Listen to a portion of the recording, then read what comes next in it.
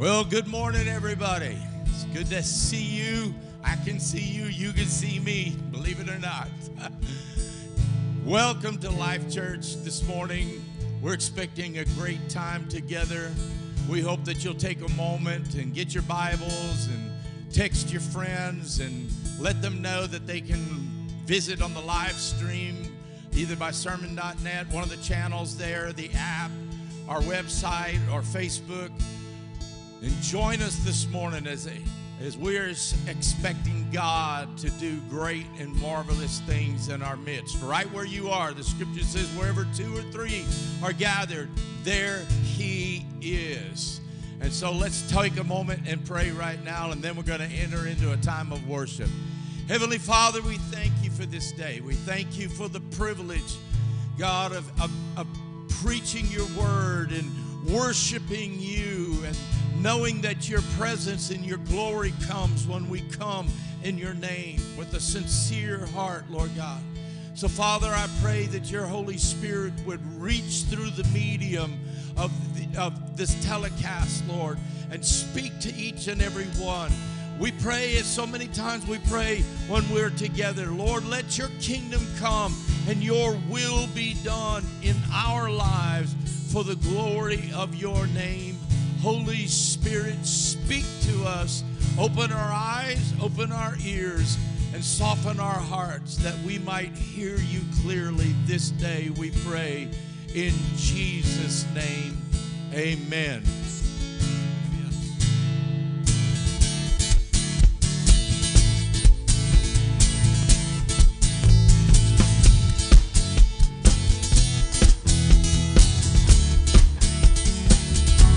Give you glory for all you brought me through,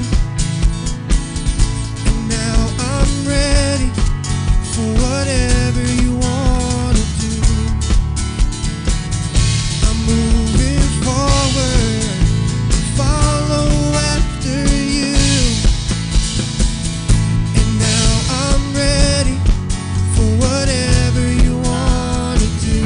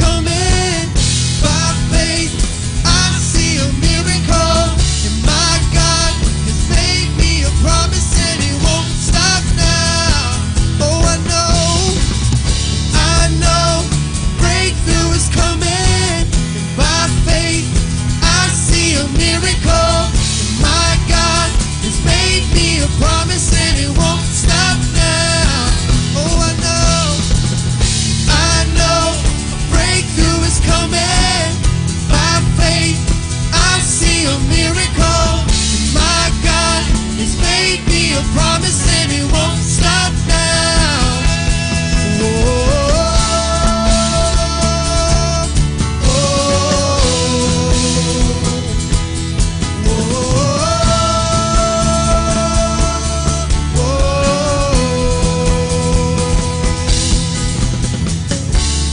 Your presence is an open door. We want you, Lord, like never before. Your presence is an open door. So come now, Lord, like never before.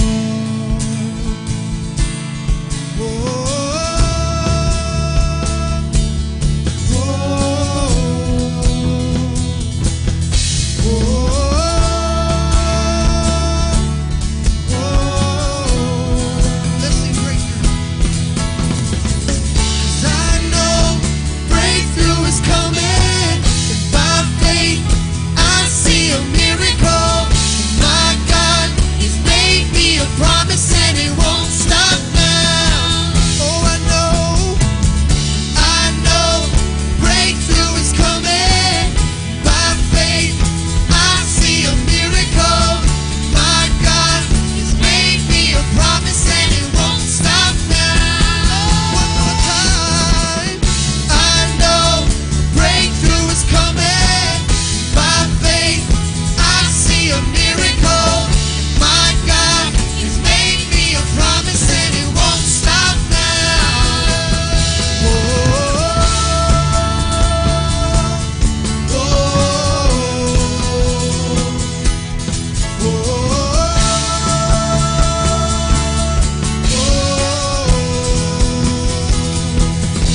Cause your presence is an open door. We want you, Lord, like never before. Your presence is an open door. So come now, Lord, like never before. Let's sing it again. 'Cause your presence is an open door. We want you, Lord, like never before. Your presence, Lord. Your presence is an open door. So come now, Lord, like never before. Yeah, thank you, Lord.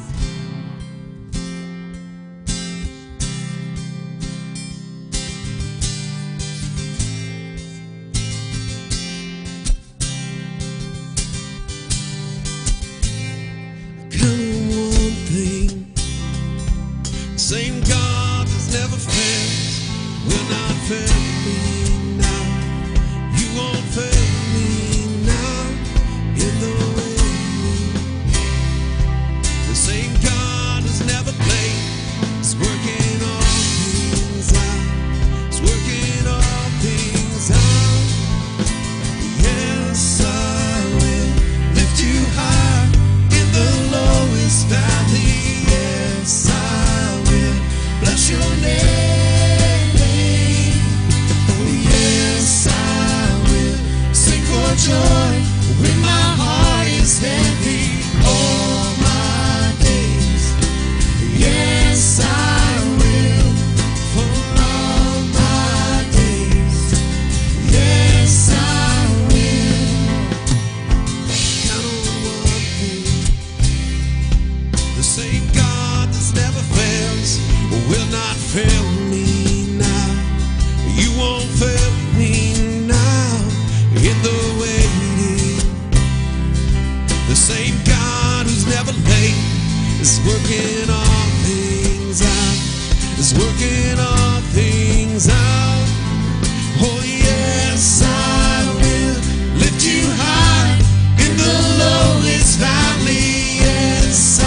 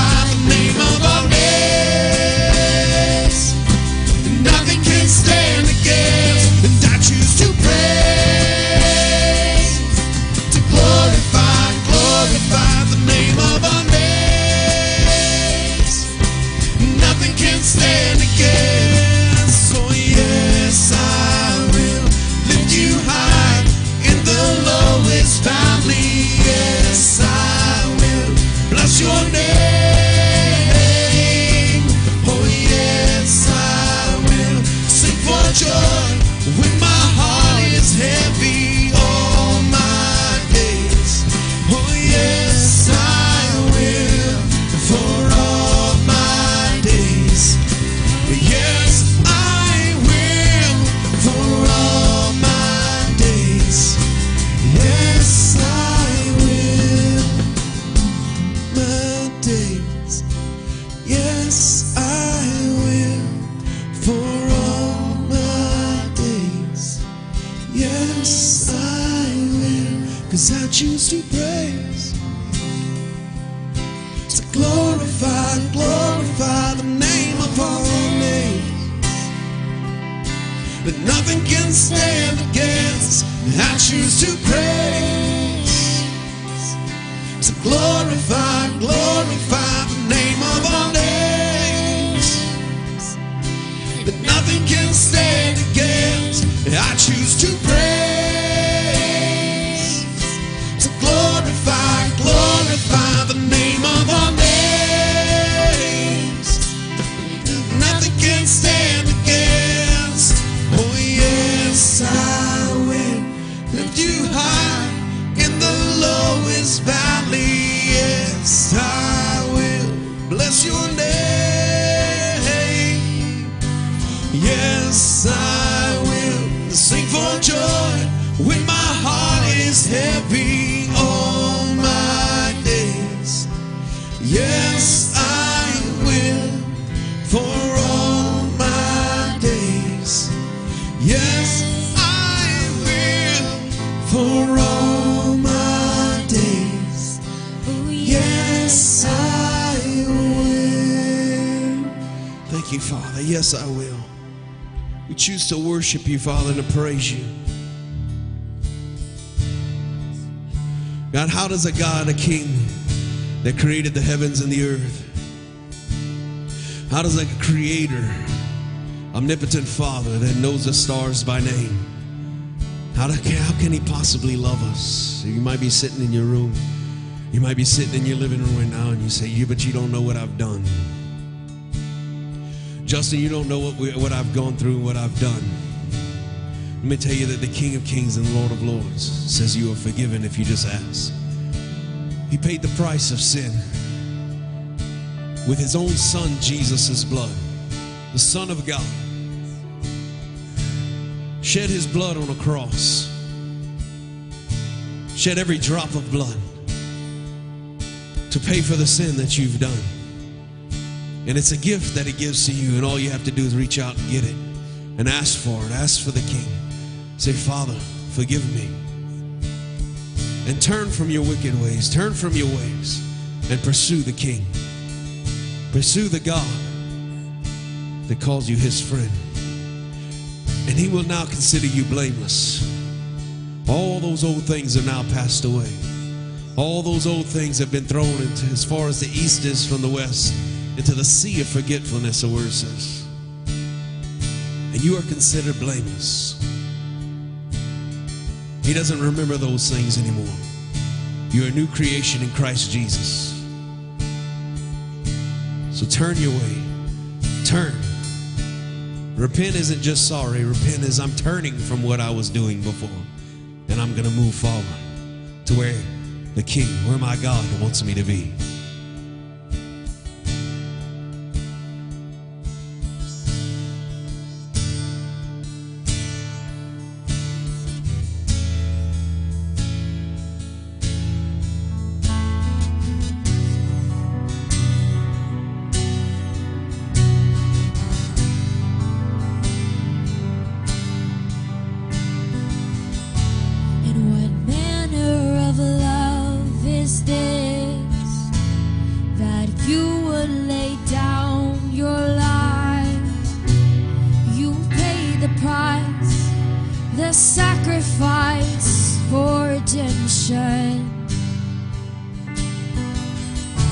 And now I am determined to know Christ and him crucified, now alive, and the power in me is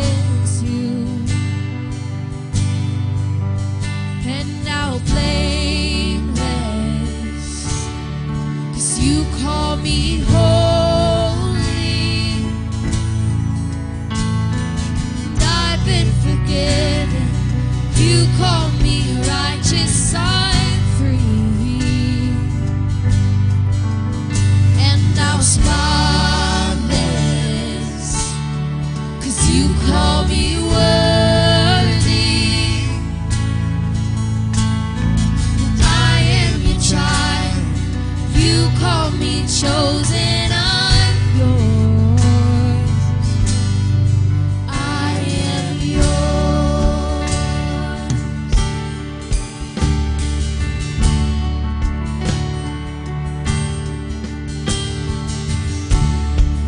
I will boldly come, running straight to the one, singing over me your songs of salvation. No one can take this from me. I'm a child that you made free. Nothing will separate us, 'cause I'm held by you. Oh, I know I'm blameless, 'cause you call me holy. And I've been forgiven. You call me righteous, I'm free, and now spotless, 'cause you call me worthy. I am your child, you call me chosen, I'm yours. I am yours. I am yours. I am yours. I am yours. I am yours. I am yours. I am yours. I am yours.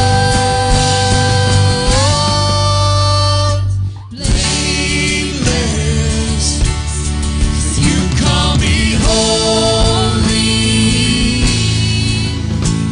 Yes, I've been forgiven. You call me righteous, I'm free, and now spotless, 'cause you call me worthy. And I am your child, you call me chosen, I'm yours. And now blameless, 'cause you call me holy. Yes, I've been forgiven. You call me righteous, I'm free, and now spotless, 'cause you call me worthy. And I am your child, you call me chosen, I'm yours. I am yours. I am yours. I am yours.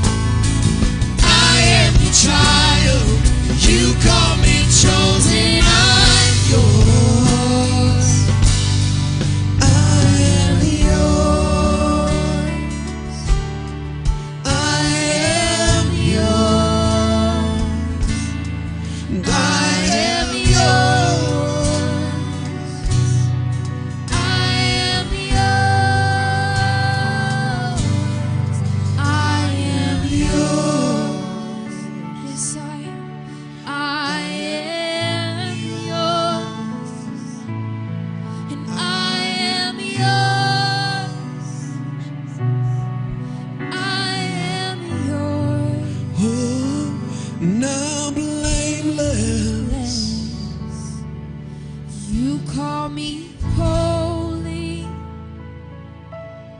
and I've been forgiven. You call me righteous, I'm free.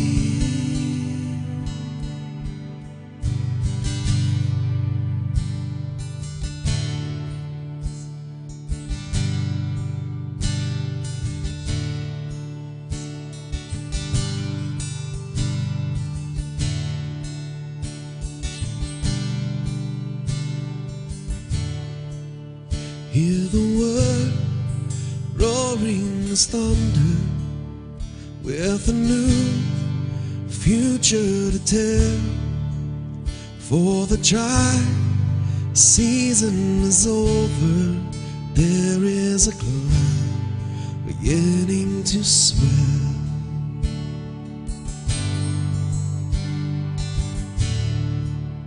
Hear the word roaring as thunder, with a new future to tell.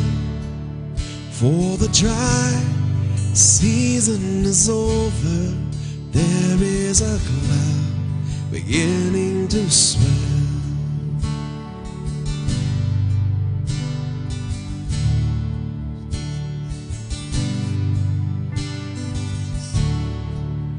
To the skies, heavy with blessings, lift your eyes and offer your heart.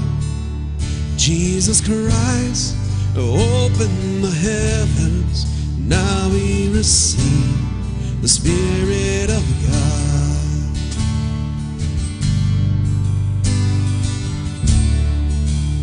We receive your rain.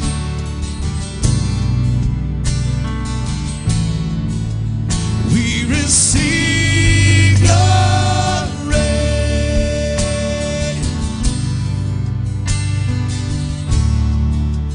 We receive your rain.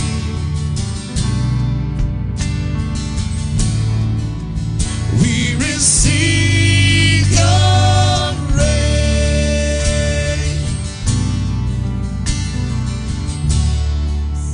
Every seed buried in sorrow, you will call forth in its time. You are Lord, the Lord of the harvest, calling our home now to arise.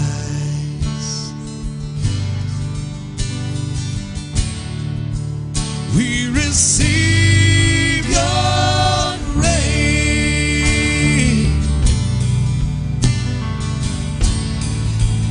We receive your rain.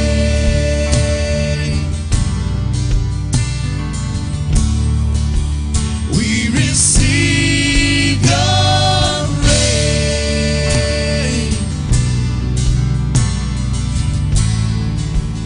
We receive your rain.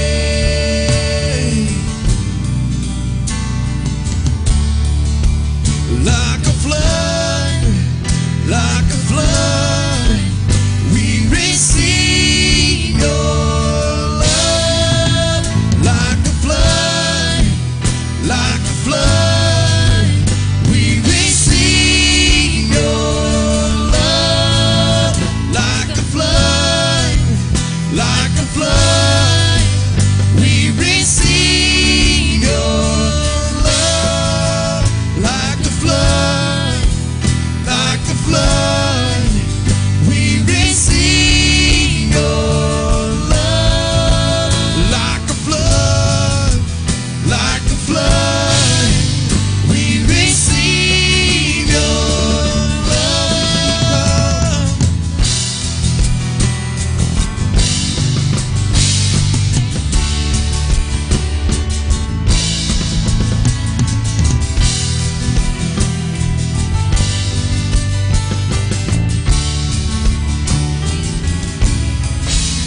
And with great anticipation, we await the promise to come. Everything that you have spoken will come to pass. Let it be done.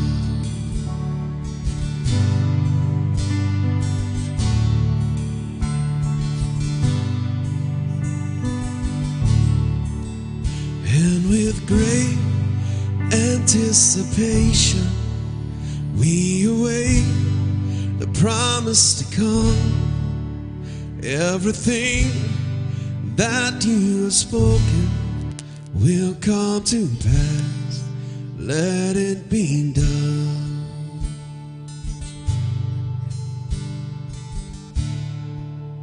We receive your reign.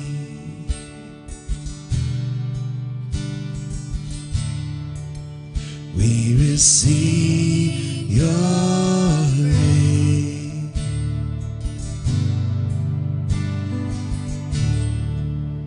We receive your reign.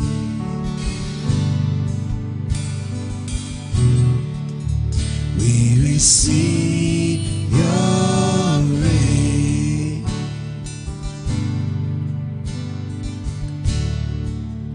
We receive your reign.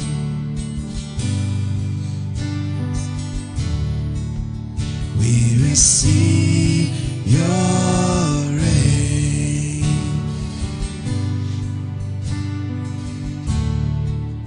Like a flood, like a flood, we receive your love. Like a flood, like a flood, we receive your love. Like a flood, like a flood, we receive your love.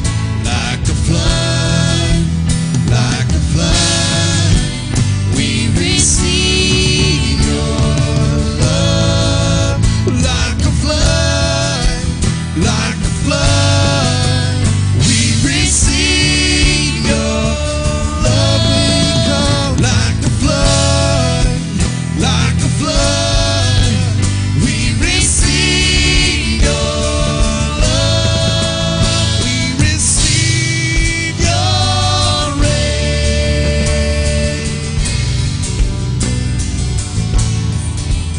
We receive your reign.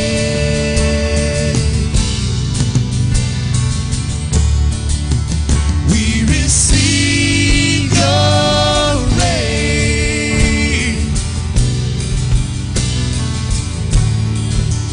We receive your reign.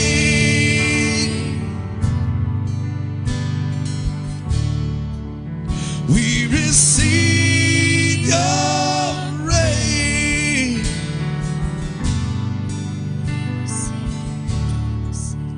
We receive your reign. Lord, we receive your reign. We receive, Father God, let your love pour out in every house, every home, every living room, every kitchen, every bedroom, everywhere that somebody is listening, somebody is watching. I pray that your anointing would be there. God, we don't want recognition. We don't want glory for ourselves, God. We want you and nothing else. We want you and nothing else. There is only you. We don't play these songs. We don't sing these songs to give ourselves glory. We sing these songs and we play these songs to worship the King of Kings and the Lord of Lords. We play these songs and we worship you, God. And it's all for you. It's all for you. Nothing else, Lord.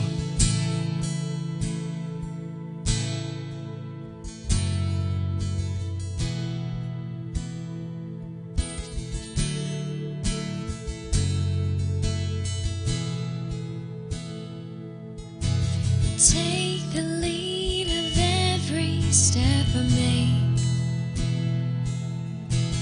Even if you tell my feet to wait. 'Cause where you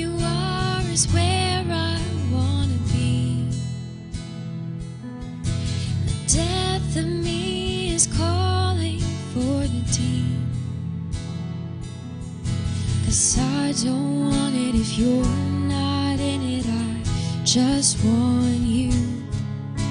No, I don't want it if you're not in it. I just want you.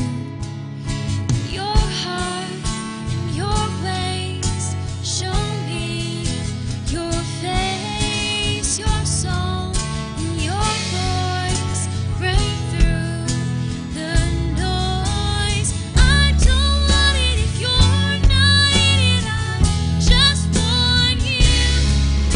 No, I don't want it if you're not in it. I just want you, God.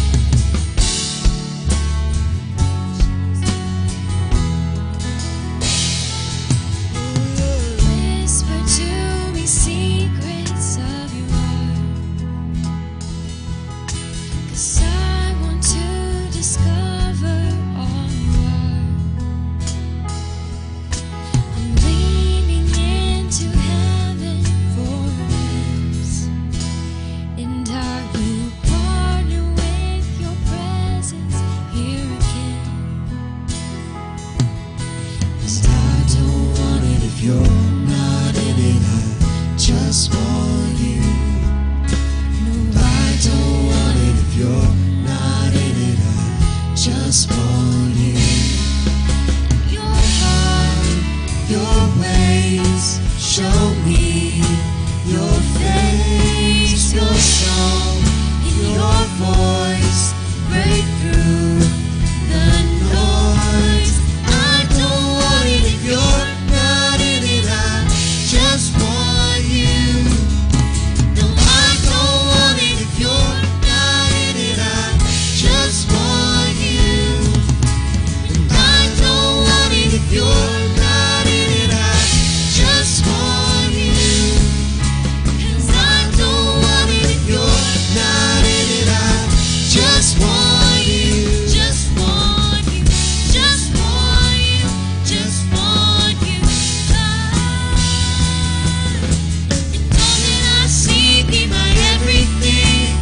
All that I dream, lay it at your feet. All that I am, falling on my knees. I surrender, I surrender.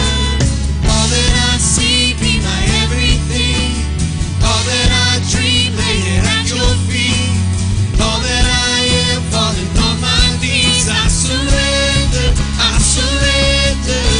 And all that I see, be my everything. And all that I dream, lay it at your feet. All that I am, falling on my knees. I surrender, I surrender. All that I see, be my everything. And all that I dream, lay it at your feet. And all that I am, falling on my knees. I surrender, I surrender.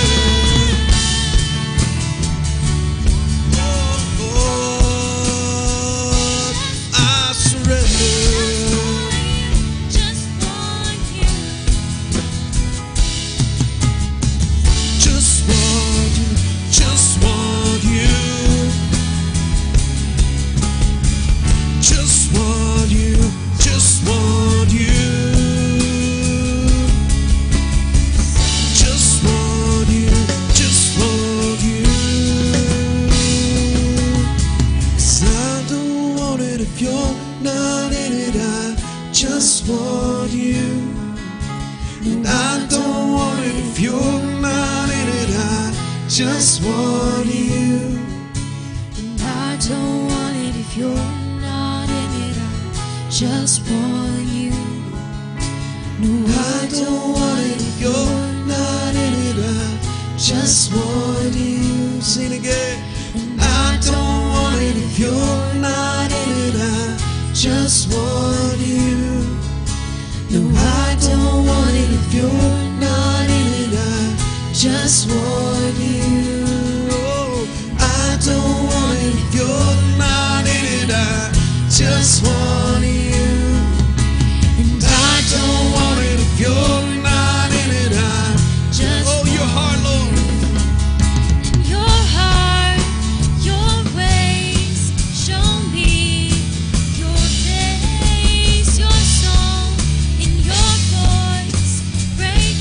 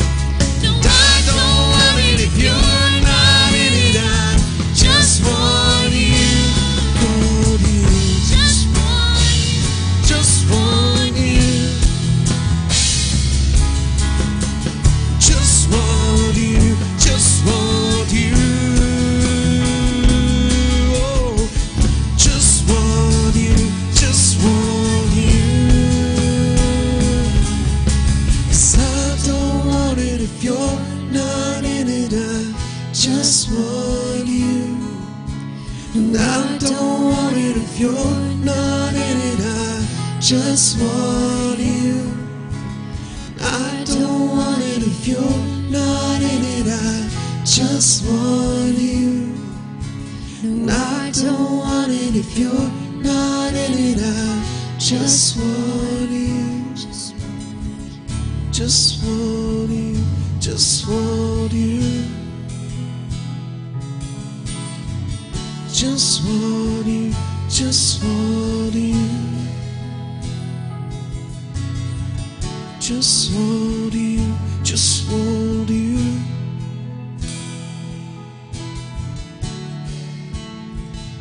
You know those words right now, they're kind of like the theme song of what God's doing right now. It's so easy to get focused in and miss what's happening. Just this morning, I received messages from individuals. There's a hunger that is growing in the hearts of people around the world. Statistic came in this morning in the UK, where less than 5% of the population even attends church. They said in the last several weeks that over 25% of the young adults in the UK have tuned in to church services online. They're looking for something. Other churches in the state, one in Texas, a very large church where they average about 35,000 people every week in their multi-campuses. They said that just last week alone, they had almost 150,000 people tune in online, and thousands that texted in, messages coming in that they received Jesus Christ in their life. I believe those words, they're saying, I don't want it if you're not in it. I believe that's a rally cry to churches across America today, that the people are saying, we don't want some man-made thing. We're not interested in just some formula or method or framework or structure or tradition. If God is not in it, we don't want it. And that needs to be the heart cry. I'm just telling you, that song struck a chord in my heart this morning. I don't know about you, but it says, can we just sing that one part again? Just sing that again. Oh, 'cause I don't want it if you're not in it. I just want you. And I don't want it if you're not in it. I just want you. And I don't want it if you're not in it. I just want you. And I don't want it if you're not in it. I just want you. Lord, I don't want it if you're not in it. I just want you. No, I don't want it if you're not in it. I just want you. Sing it out. I don't want it if you're not in it. I Come on, church, just wherever want you are right now, can you make that I don't declaration? want it if you're not in it. I just want you. Oh, I don't want it if you're not in it. I just want you. And I don't want it if you're not in it. I just want you. Yes, Lord. I don't want it if you're not in it. I just want you. I don't want it if you're not in it. I just want you. Jesus. Jesus, we want you. We want the reality of who you are to be vibrant and alive in our lives every single moment, every breathing moment that we have.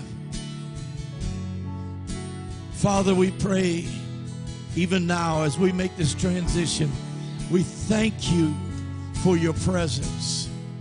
There are people who are tuning in right now and they're sensing your presence. They may not even know that's what it is, but they're sensing your presence. And there's a hunger inside, and they're saying, I want whatever that is. I want, and what it is, Lord, it's you. They want you. They want you. Father, we just thank you for the power that is in the name of Jesus. Now open our ears and give us understanding to what you're saying this day. In Jesus' name we pray. Amen. Amen. Amen. Thank you, worship team. Appreciate it so much. Oh, they sang their hearts out yesterday, leading for almost 2 hours in the parking lot as we had a drive-in and worship and prayer time. And here they are again this morning. I'm so appreciative that their heart is to glorify Jesus. Well, we welcome you again, and I want to take a moment to thank each and every one of you, not only just for tuning in, but those of the Life Church family for your continued faithfulness in your giving. Listen, I know this is difficult times, but you know, if there was going to be a shutdown time, God has picked a time to do it. I'm just telling you. I mean, God is providing in so many ways. I've received text messages and emails from people saying, I didn't expect this to happen, but this came in, or this happened and this came in. Well, we have so many ways that you can continue to faithfully give, and we don't push that a lot, but we just want you to know you can mail in your tithes and offerings to the church. That's listed on our website. Check out the new website, lifechurchla.com. You can give on the website. You can use our app. You can text to give. All of those things are on the screen. You can see how to do that, and we just thank you for your continued faithfulness and giving. Amen. I'm going to give a message this morning that, I had kind of made up my mind that I wanted to go in a different vein. But how many of you know it's not what I want, it's what the Holy Spirit wants to say to us? And so the title of the message this morning is called Misdirection versus Missed Direction, okay? And I'm going to start by reading a quote to you that I read a couple months ago by Dr. Tony Evans. I was reading an article, an interview with him shortly following after his wife's passing away. And I put this up on the screen so that you could see what he said. And he said this. He said, God will not skip the church house to fix the White House. He will only work through the church. He will not bypass the church. So our failure has helped open the door for our cultural collapse. I have repeatedly stated since the beginning of this pandemic event that God is trying to get the attention of his people, of his church. And while I can make arguments for other purposes due to the outgrowth or outflow of the lockdown of our nation, I don't want to go there. That's not my focus this morning. That's not what God is saying to my heart. And it's continuing in the same vein. I have also continually stated that God is a great multitasker, okay? He can use an event to accomplish more than one thing in his eternal purposes. However, my focus is remaining on a statement that we find 7 times in the book of Revelation, in the opening chapters of the book of Revelation. 7 times Jesus says, he who has an ear, let him hear what the Spirit is saying to the churches.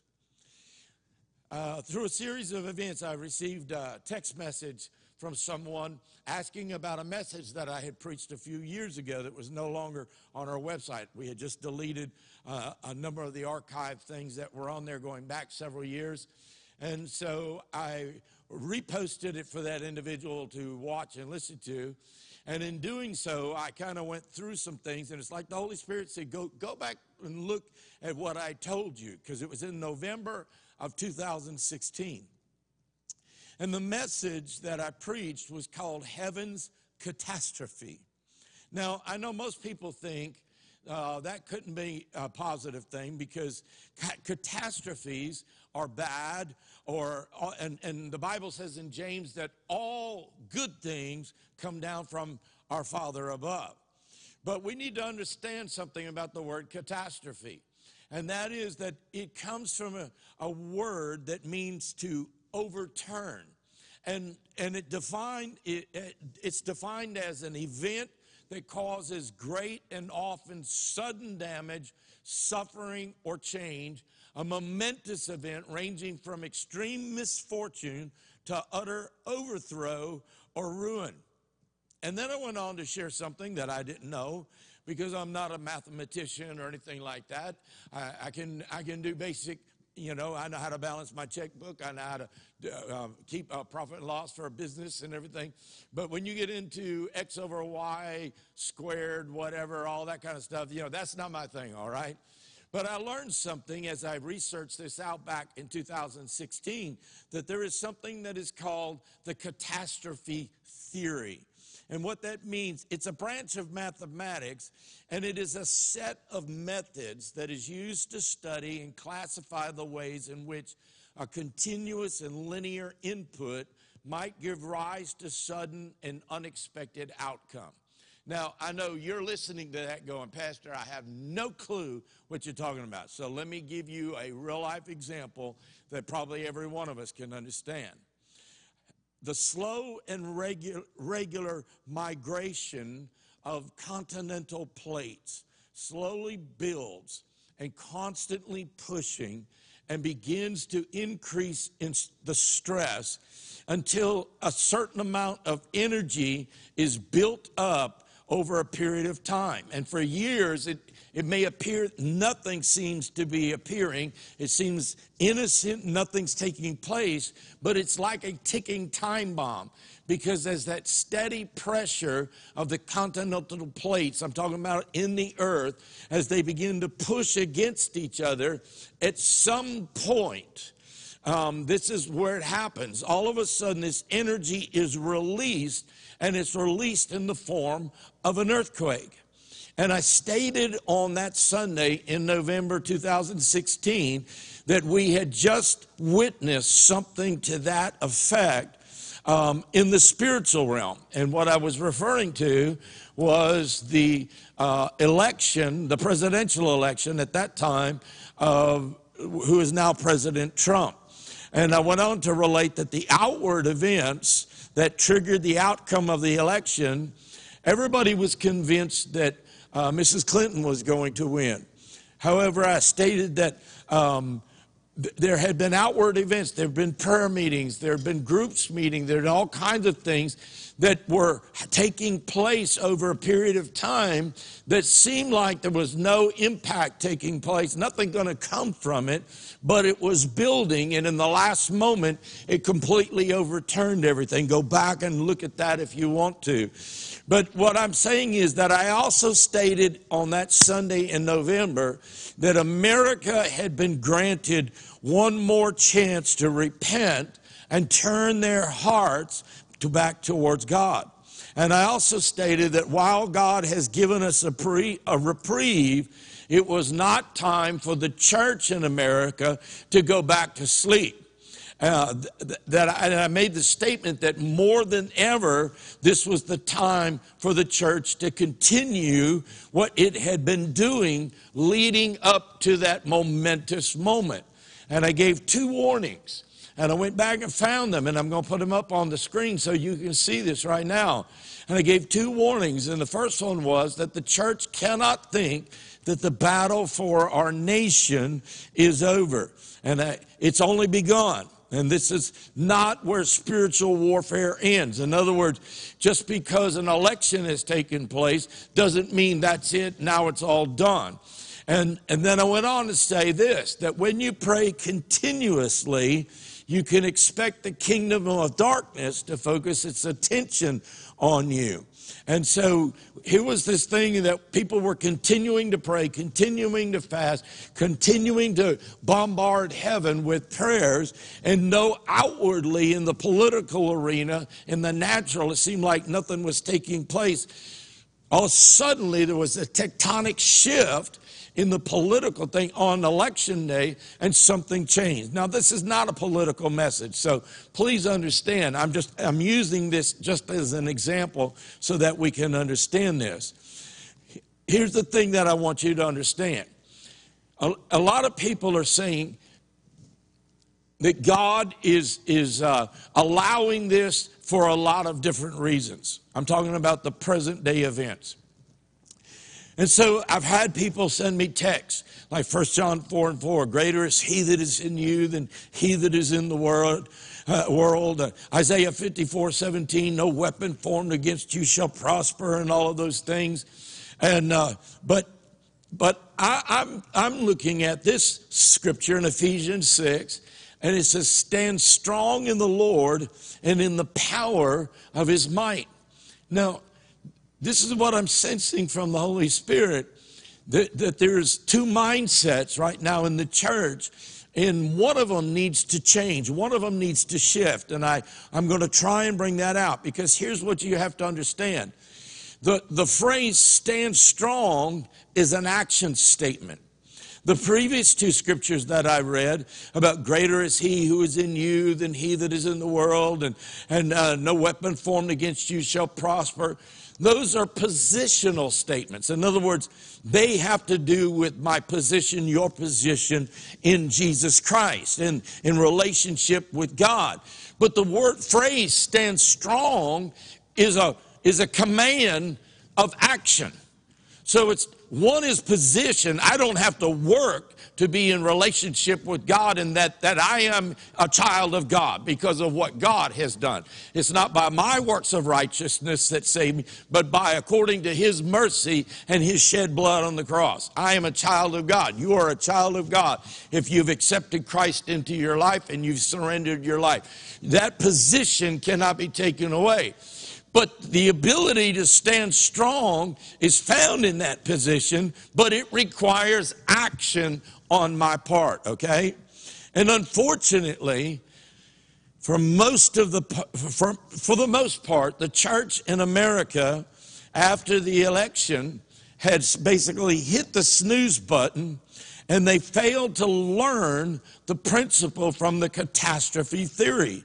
And the formula was that it involved a continuous and linear input that brings about a sudden and unexpected outcome. In other words, what they have failed to recognize is that the answer to our prayers is in direct correlation to the continuous input of our prayers.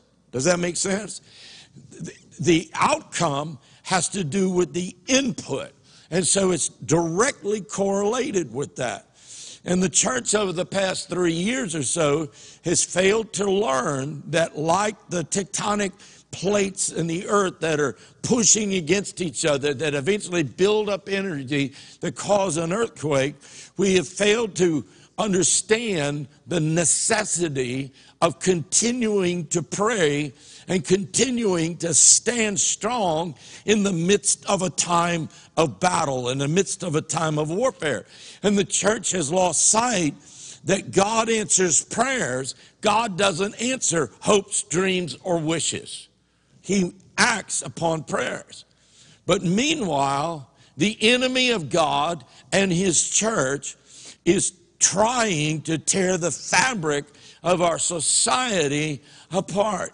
And the spirit of Antichrist has literally been loosed over our nation, and we're seeing it on television, we're seeing it in social media, and it's beginning to manifest in the streets of our cities. And we have to ask ourselves, how could this happen? How could this happen in America? Well, my grandson loves to come to my house, and he's always interested if I have recorded a certain TV show for him. I'm not going to name what it is, but he knows what it is, and he's sitting right there, and he's all excited about it. Because he loves these two guys who are illusionists. Magicians. They have the biggest magic show kind of thing in Las Vegas, okay? And he loves watching them, and so we'll sit there and watch that together. And I mean, he's on the edge of his seat watching those guys, trying to figure out how these illusionists are working. And the Holy Spirit kind of brought that to mind just a day or so ago. And because if you ask a world-class illusionist, in fact, I watched a show a couple weeks ago where they were showing how they had been beaten, how they had been, they couldn't guess how the illusionist on the stage was doing what they're doing. It was professional against professional. I mean, it's like the top dog in that field getting beat by somebody else. And they asked them, they said, what is the main secret of the trade, if I could put it that way, of an illusionist, okay? And they agreed that in almost every case, it is the art of misdirection, okay? So what is misdirection? Misdirection is a form of deception in which the performer draws audience attention to one thing to distract them from what they're actually doing. Okay? I mean, I've watched illusionists before, and you know, I've turned to my wife and gone, I don't believe that's real. There's no way they could do that. How could they pull that off? And then they show you behind the scenes how they do it, and it's like you hit yourself in the head and go, why didn't I see that? Because of the act of misdirection. Your focus is taken someplace else. And so I began to think about that in the light of Scripture. And look what it says in Ephesians 6:12. 6:10 says, stand strong and in the power of the might of the Lord. So he says, for our fight is not against flesh and blood. What is he saying? He's saying, but it's against principalities, against powers, against rulers of the darkness of this world, against spiritual forces of evil in heavenly places. So in other words, here's what it is. An illusionist will say, keep your eye on this. Keep your eye on something. And so you're keeping your eye on it, and maybe they're doing something else with you like that, and then all of a sudden they go like this, and you've lost it. And you're like, how could that happen? Because an illusionist is trying to grab your attention over here so that you're not seeing what they're doing over here. And so that's what Paul is saying right here in Ephesians. He's saying our fight is not against flesh and blood. The enemy is saying, here's the fight, here's the fight, here's the fight. But Paul is saying, but our fight is against principalities and powers. And he's trying to sideline us or distract us from the main thing that's going on. And this has been going on for years. It's increased in the last number of years, and our country is more polarized than ever, even among people who profess to know Jesus Christ. And even now, during this quarantine, lockdown, whatever you want to call it, you're seeing it even more. And let me explain this to you. Please don't misunderstand what my heart is about this. But there are people, especially many of my own peers, who are screaming about government conspiracies and government cover-ups. And then you have those who are screaming about government overreach and the shutting down of churches and all of those things. And I'm not denying that maybe some of those things are happening or that they are happening. I mean, even just last night, another state, a city in another state, they passed an ordinance saying that any kind of church that even wants to have an outdoor meeting is limited to 50 people, but every name of every person there must be registered and submitted to the local government.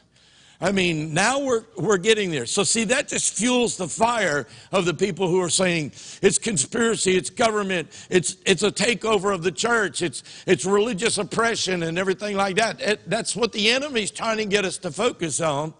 And listen, I am going to tell you, I have said it over and over my whole life and my whole ministry, that I have no doubt that the day of civil disobedience regarding the government trying to shut down houses of faith is going to come soon enough, okay?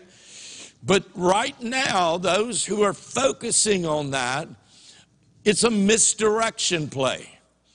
Because all the while they're focusing on the government's trying to shut down church, or the government's got a conspiracy going on, government's got a quarantine thing going on, government's got a cover-up going on.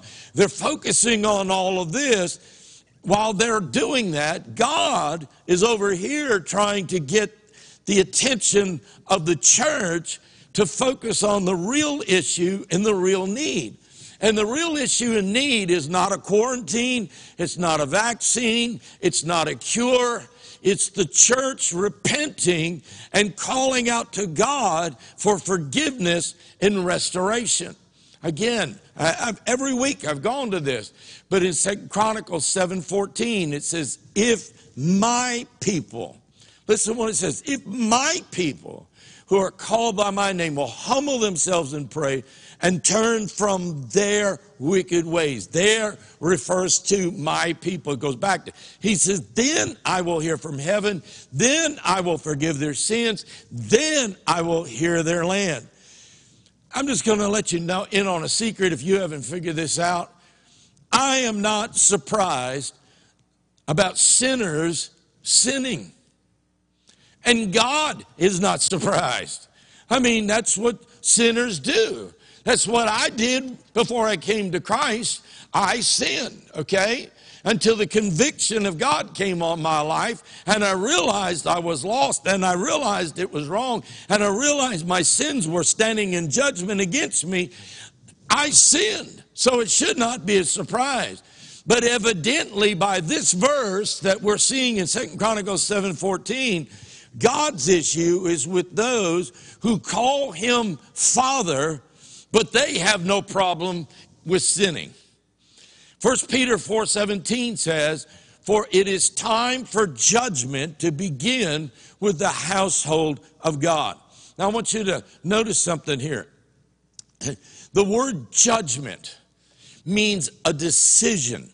In context, it's, for example, in a courtroom situation, when evidence has been given, the judge has to render or give forth a judgment. In other words, he has to render a decision. And that's what the word judgment means in its actuality. It means it is time for a decision to be rendered, and it begins with the household of God. That's what the scripture is talking about. And so the basic principle is that sin separates us from God. And I've used this illustration before, that when our nation was founded, it was founded upon Judeo-Christian biblical principles. And our founding fathers acknowledged that God was the author and founder of this nation. And they said, they even gave prophetic words and speeches that in the year or time that we would turn our back on God, that God would remove his blessings from us. And I've used this illustration before, that if this is our nation or if this is our life and God is here, but as we move away from God, we create a gap. And when we create that gap, when we create that space between him and us, it increases not only the distance from him and us, but allows the enemy to come in, and he begins to attack, and the principalities and powers and spiritual wickedness, rulers of darkness, they begin to come in and take up residence. And the longer that dark powers reside over an area, the more people call right wrong and wrong right. In Romans chapter 1, 3 times we're told, it's emphasized that God turned them over. In other words, what it's saying is that God released them to be independent of himself, or he released them unto themselves, okay? And it applies to individuals and it applies to nations. When God's disciplinary judgment is expressed, which I believe we are experiencing right now in America, the result is that God pulls his manifest presence away. It's not that his hand is being lifted, it's that we are pulling away from his hand of covering. And when that happens, it creates a vacuum, and the consequences of sin and rebellion and dismissal of God fill that void. Again, Romans 1, look at it, what it says. There's three things that you'll see that will come from that. And let's go back. There, wait a minute. And look what it says. And it says, and how people will relate to one another. Three ways you'll know. How people will relate to one another, how people will relate to themselves, and in the decadence that will literally take over a culture. And then the Bible tells us when you've actually hit bottom. In other words, it's like a progression. How you relate to one another, then how you relate to yourself, and then how the decadence literally takes over a culture. That does not happen overnight. But God says that you can know how it happens when you hit the very bottom. He says, because when people not only do things that are unrighteous, but they validate and they approve those acts of unrighteousness.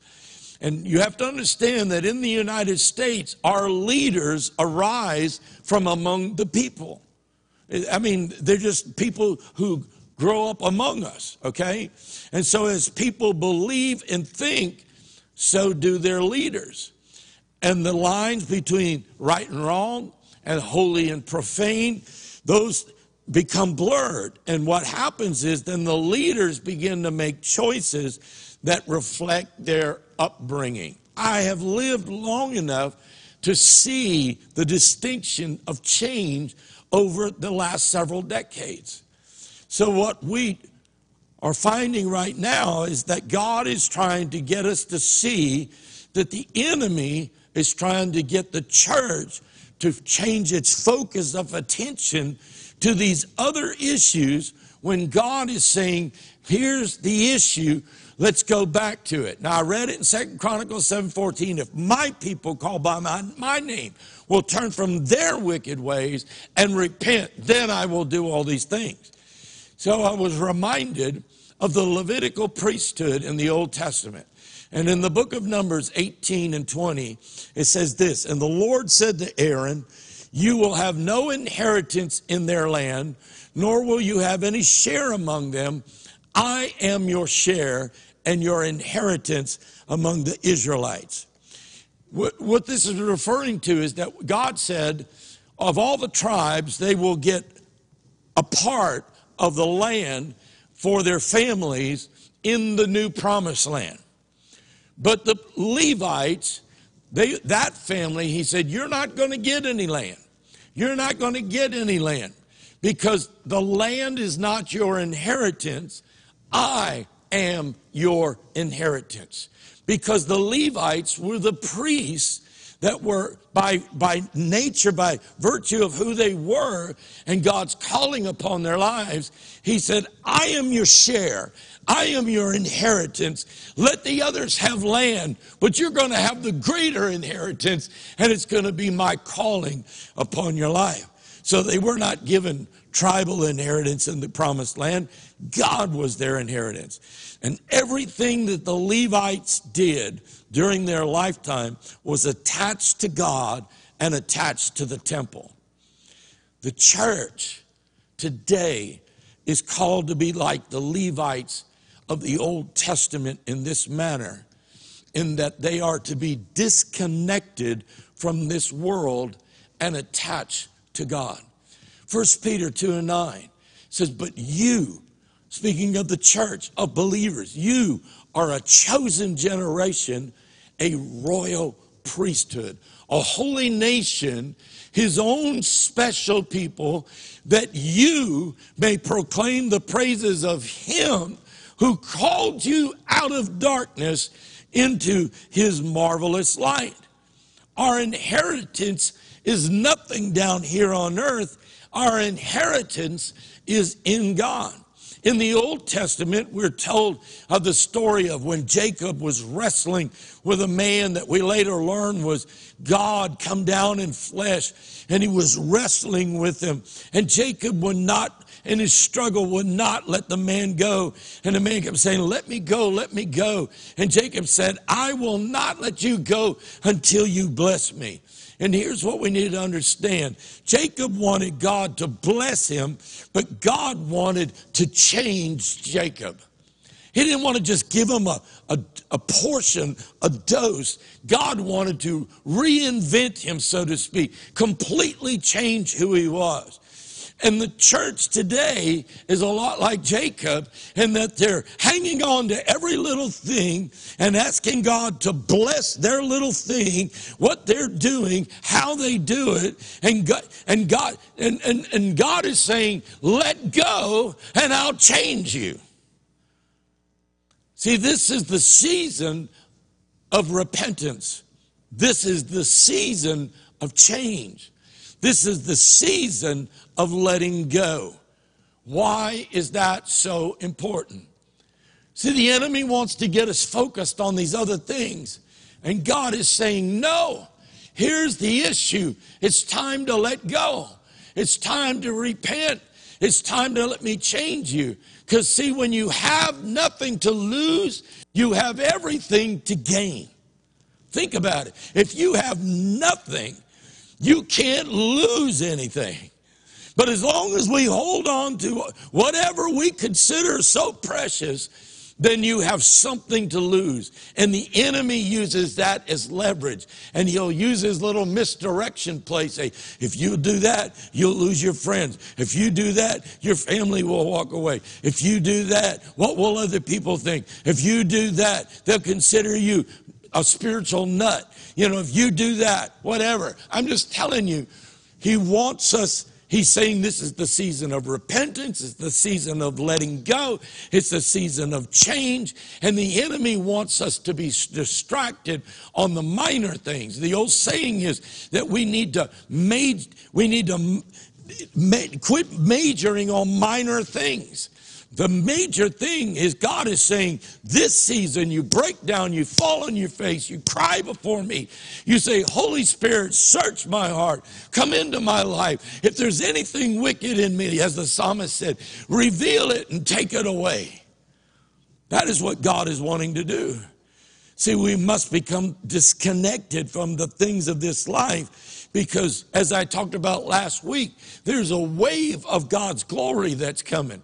But if you want to be a conduit of that glory, you've got to let everything else go. You got to let everything else go.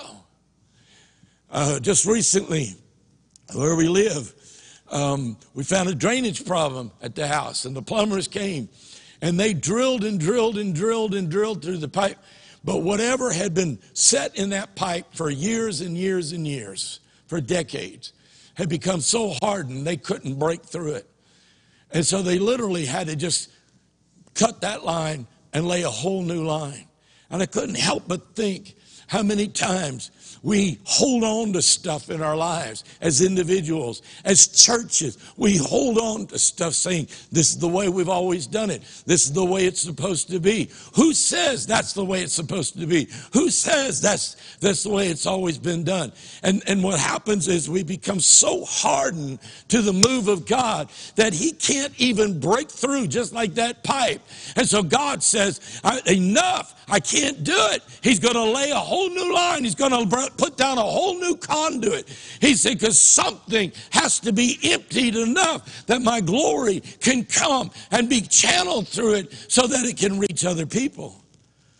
See, it's one thing to say we want to see the glory of God at work in our midst. It's another thing to realize that you can't take hold of God's promise while trying to hold on to the world. We will never be able to pray the prayer of Gethsemane where Jesus said, not my will, but your will be done. We will never be able to pray, thy kingdom come, until we can pray, my kingdom go. I'm getting ready to close in a little bit, but let me give you a couple of other quick points.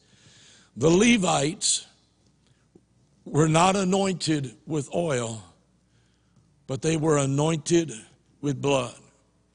When they were called and put into the priesthood, the blood was put on their earlobes, was put on their thumbs, and put on their big toes. Why were they anointed with blood? Because they were called to be vessels to pour the anointing oil. God's people are anointed by his shed blood to be carriers of the heavenly oil. This past week, I want to read this last scripture to you. This past week, this verse came to me concerning the church in America today and for every believer. In Luke's Gospel, chapter 12, the last part of verse 48 says, "For to whom much is given, of him much shall be required. And from him to whom much was entrusted, much will be asked." I believe that it refers to our nation and its rejection of biblical principles upon which it was established. However, I believe first and foremost, it applies to the church in America today. God is saying, I've given you much. I've entrusted you much. I've allowed you more than any other nation upon the earth. And yet you've turned your back on me, or you've hardened your heart towards me. I believe that in this hour, God is speaking, and people are hearing the call, and they're responding to the heart of God. And I just wonder right now, if you're listening to this live, or maybe you're going to be listening to it a little bit later, where are those who will lay down everything and they will stand in this day and hour and ask God for a fresh outpouring upon their lives, that they might stand in the gap and ask for a fresh outpouring of his Spirit upon our land? Where are those who will turn their backs on their earthly inheritance that they might gain a heavenly one? Right now, right where you're at, God is speaking to you. And if nobody else was in the room with you right now, you would say, he's talking to me. The Holy Spirit's talking to me. Will you be one that will cry out to God in repentance for the sins of the church in this nation? See, Daniel was a godly man, but he was carried off into exile. But God revealed to him the sins of the nation in which he lived, and he recognized that, and he even identified himself with it. Not that he had committed them, but as a part of that nation, he had done so. My prayer is that we will begin to see through it, and that the call in this moment, listen, the call will change at some point down the road, but the call right now is that God says, if my people called by my name will humble themselves and pray and seek my face and turn from their wicked ways, then God promises, then I will hear from heaven. Then I will heal their land. Then I will forgive their sin. We cannot be a holier than thou church. We cannot be a more righteous than thou kind of church. We have got to identify and recognize that as a church in America today, we have made idols to success. We have made idols unto buildings. We have made idols unto whatever others have told us is the achievement and success.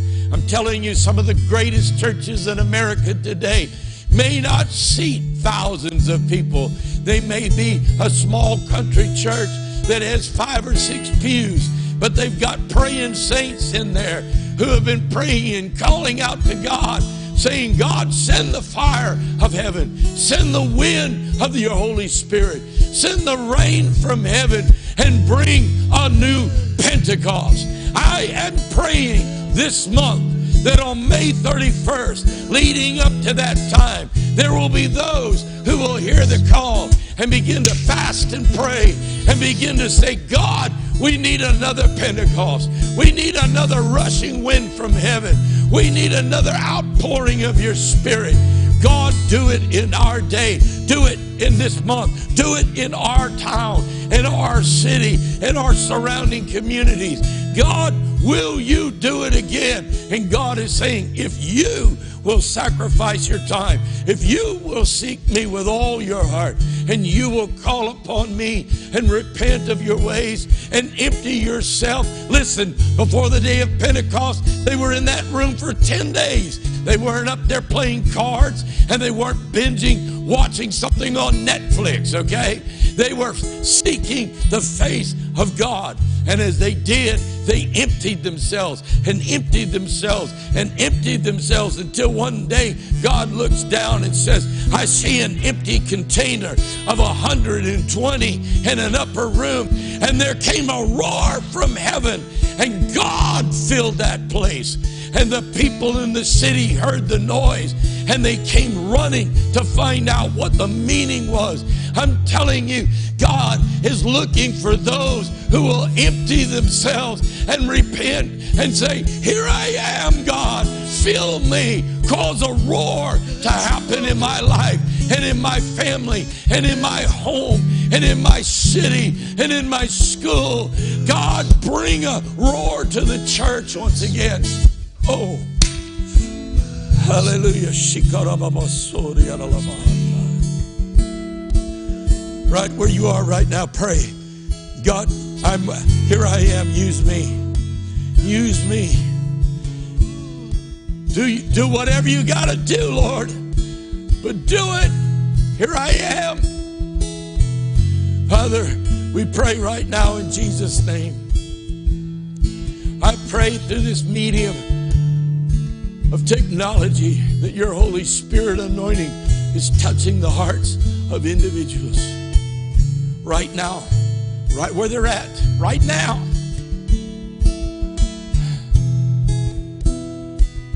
And you see everyone who's raising their hand. You see everyone who's fallen to their knees. You see everyone who's fallen on their face, and they're saying, here I am, God. Don't let me be misdirected. Don't let me miss the direction of what you're saying to us today. Father, we pray this in the name of Jesus. I need you, Lord. I need you, Lord. There's a hunger and a thirst, and I am desperate. Immerse me, and I'm not waiting, not anymore. And I need you, Lord. I need you, Lord. Oh, I'm thirsty, Lord. Come on, church. And I am desperate. Right where you're at right now. Immerse me, and I'm not waiting Not going to put it off anymore. And I need you, Lord. And I need you, Lord. There's a hunger and a thirst, and I am desperate. And immerse me, and I'm not waiting, not anymore. And I need you, Lord. And I need you, Lord. Whoa. And I need you, Lord. I need you, Lord. I need you, Lord. I need